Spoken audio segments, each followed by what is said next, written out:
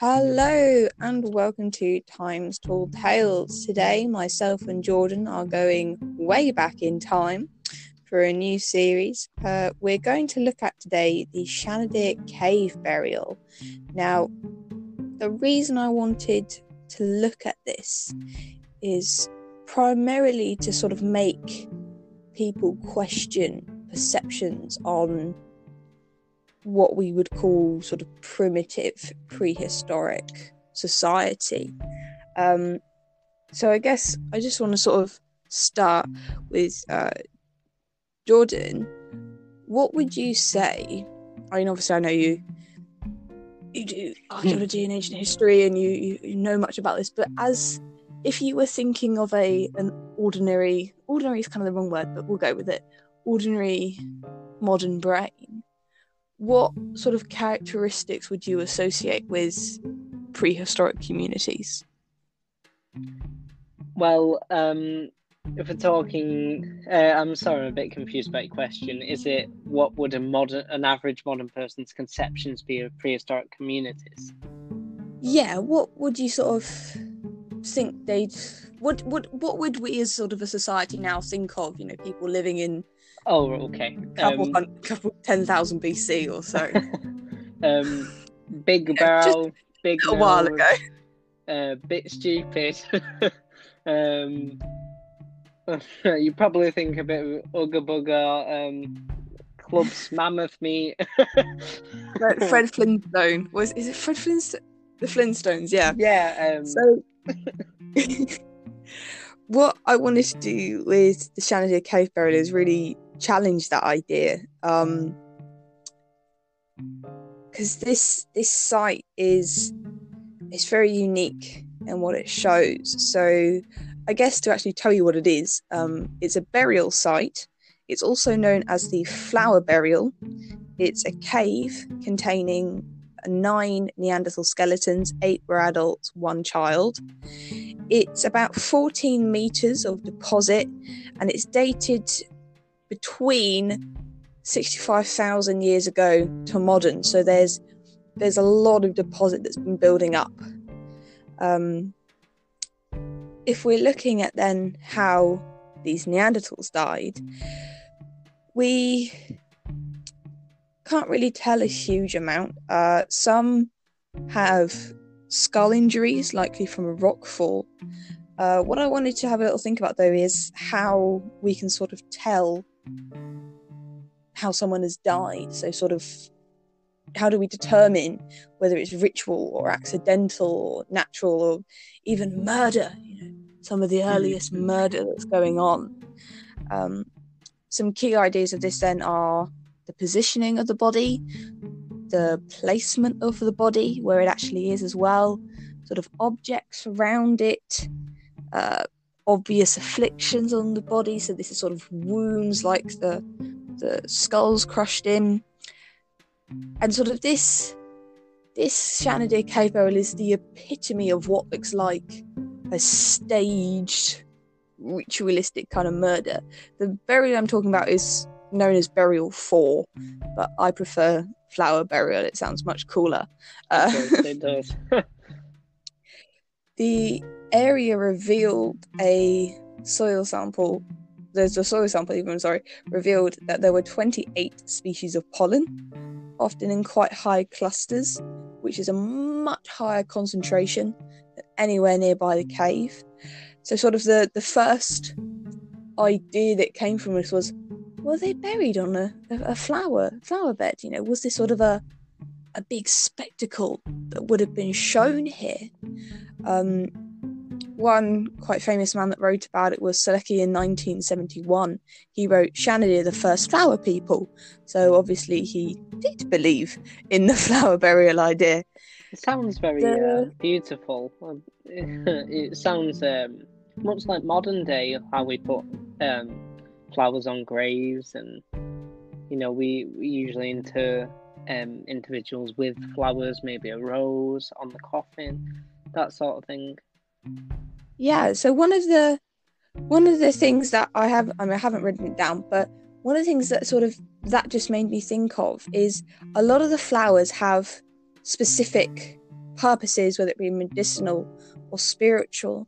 And, whereas today we might have a sign of flowers that says mum or dad or grandma or something like that, perhaps flowers were meant to represent the person, or maybe their job, or their role within the community. So that's quite an interesting connection between modern use of flower and burials and prehistoric.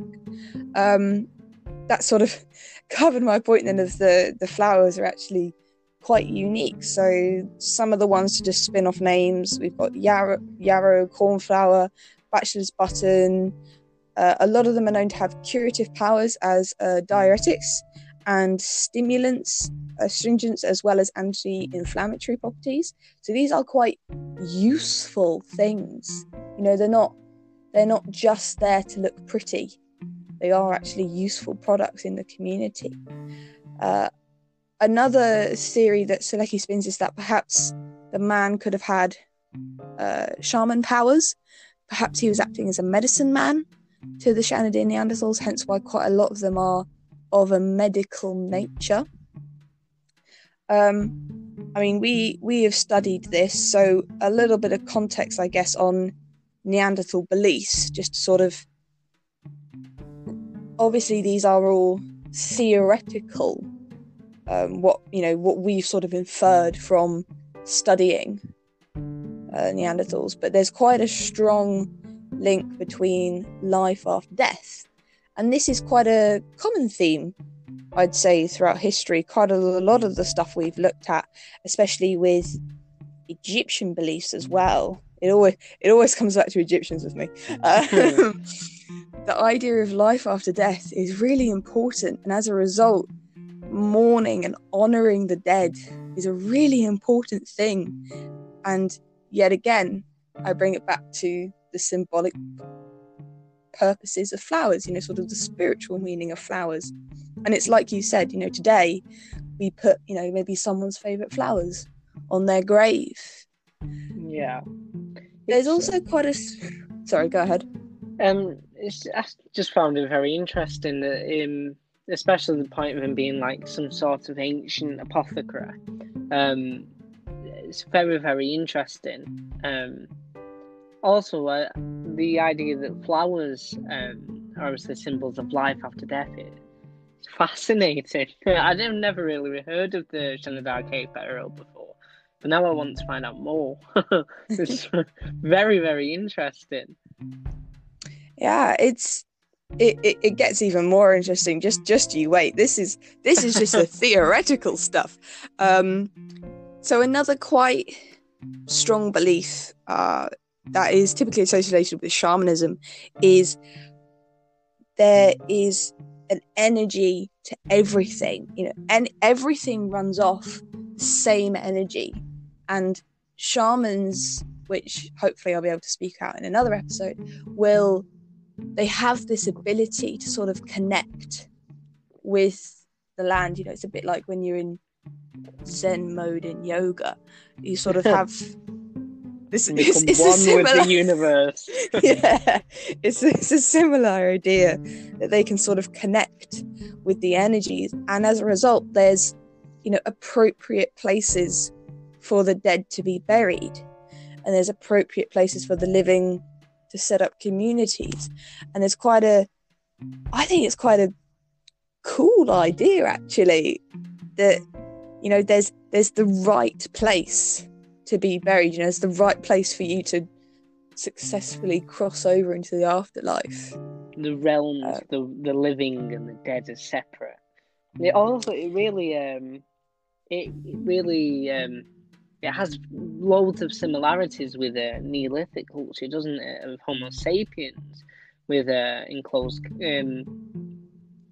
what are they called now? Like henges, that sort of thing, keeping the ancestors in and the living out. These places, these really important geographical locations that are very significant to life or death, and they cannot really be either. They cannot be life and death. You can't really have both in one. and that's actually quite a smooth segue into the next point, which is it's quite a community thing. Death is quite a bonding experience almost for those that are left. I mean, the building of like the henges that you mentioned, that's not just some guy with a bit of stone. That's a lot of builders coming together with proper sourcing going on, actually planning where things are going to go. And there's sort of a strong idea of collective ways of memorializing. There's collective burial traditions. The square barrow cemeteries from mid-late Iron Age, they're a collective way of burying. They're uniform, as it were.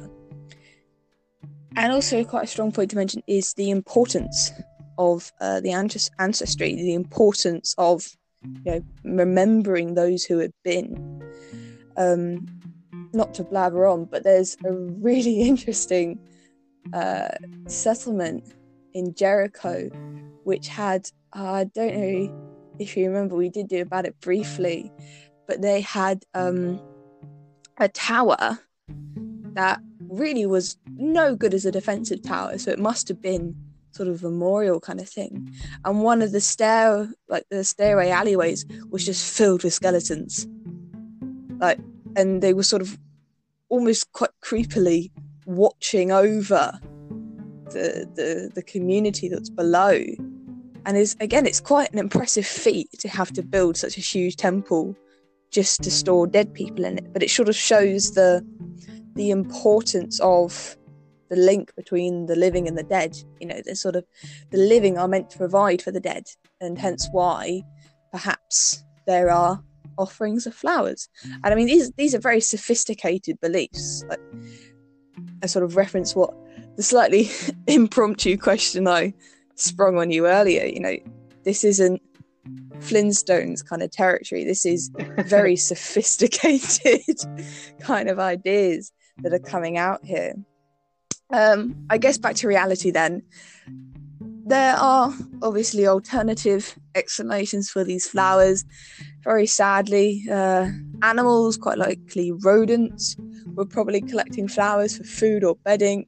As gross as it might sound, dead bodies make excellent soil conditions and just perfect to make a little den on. There were I know it's a bit grim, but oh well. There were quite a lot of rodent bones and burrows found in the cave, unfortunately, so that's sort of quite a solid theory. They dig above the body because it's nice and soft. There's also air travel. The cave has a huge entrance, which would make pollination easy. This is slightly less plausible. I mean, although the pollen inside the cave mirrors that's outside, it would be quite unusual for it to gather in such large clusters in one space. But who knows? It is still possible. It could be rained or washed in. And my favourite theory is really big bees. It's an insect-borne pollen. So I can't remember who came up with this. I just remember reading it and thinking, oh, it's brilliant. But really big bees pollinated the body. I think it's brilliant. It's such a good theory. But, I mean, with any of the explanations, it's still an intentional burial. But unfortunately, it's not likely it was a flower burial. However, it's not in a natural position. It was, a symbolic kind of placement in the cave as well. Now for the exciting bit. This is the bit I promised. We're looking at burial 1 now. So this is the important guy. The body here is about 40 to 50 years old. So that's old in prehistoric. Like, that's really old in prehistoric terms. I mean, I suppose wasn't the average mortality rate 30? Yeah, if you were good, if you behaved. But if you're a hunter gatherer, you were fine. But No, if you're a gatherer, you're fine. If you're auntie, died at the ripe old age of 25. I know. God, that's midlife. We're nearly at the midlife crisis stage. So this man had a very violent blow to the left side of his head, which probably left him partially blind. He had a deformed right arm and also quite probably damage to his right leg. He was also most likely deaf, but all of his injuries were completely healed and had probably occurred quite a long time before his death. So, maybe that was his midlife crisis, getting attacked by a mammoth or something. Again, they didn't live together. I know my Ice Age history. But what we can learn from this is that actually it's a really dangerous lifestyle. We sort of, nowadays it's dangerous to even step out your front door. But then, it was proper harm that they were enduring and living through it. But the really interesting part, and this is what I particularly value from this burial, is that it showed the community cared for their ill and their old. The community would need to help him with basic tasks, hunting, help him to heal, because he can't see, he probably can't hear. It's not going to make much use of the hunting parter. It's really hard to cope with that. And if you imagine, they don't have, well, as far as we know, they don't have, an established form of sign language or of anything of that kind of form. But what it does show is that perhaps there is some established care for the ill. Maybe there is a magical medicine man, to heal properly. He's out of action for quite a while. It's likely that the community filled the gaps that he left. So if he was a hunter, they'd have to sort of rally together to sort of fill his gap. And also he's deaf. So life must have been adapted to include someone that couldn't hear. So it sort of makes you question, what kind of communication system did they have? Were they speaking at this point? Was it hand signals, a bit like sign language? But the important thing to take from this is that it's not an uncaring society. It's quite a modern concept to have a set up care system, and also to understand the consequence of injuries, not just to go, oh, your arm's hanging off, you'll be fine in a week or so. Like it, yeah, the actual understanding of, rest will make it better, and you can keep going after that, not to just sort of push through. To me, I think is quite a modern concept, or what we would class as quite a modern concept. You wouldn't expect primitive people, and I'm saying that with air quotes, to have an idea of established healthcare. I'm not talking NHS quality, but there's something there that has helped this man who has had a really violent life to be able to live to a pretty old age. It's quite a nice. Quite a nice message considering the current situation, isn't it? The coronavirus pandemic, the fact that we're kind of all coming together now, aren't we? To accommodate the old and the elderly, to help them survive, and the weak. It's kind of a nice comparison, isn't it? In this time that for thousands and thousands of years, human species have been caring for the old and for the ill. Yeah, so hopefully this has revamped some modern ideas about sort of primitive ways of dealing with ill, and perhaps the ideas of burial, and how sort of respectful that even in our very early lives we were to the dead, and how important they are. Okay, that's enough of me blabbering, I think. So thank you very much for listening. Thank you. And we shall see you in the next episode.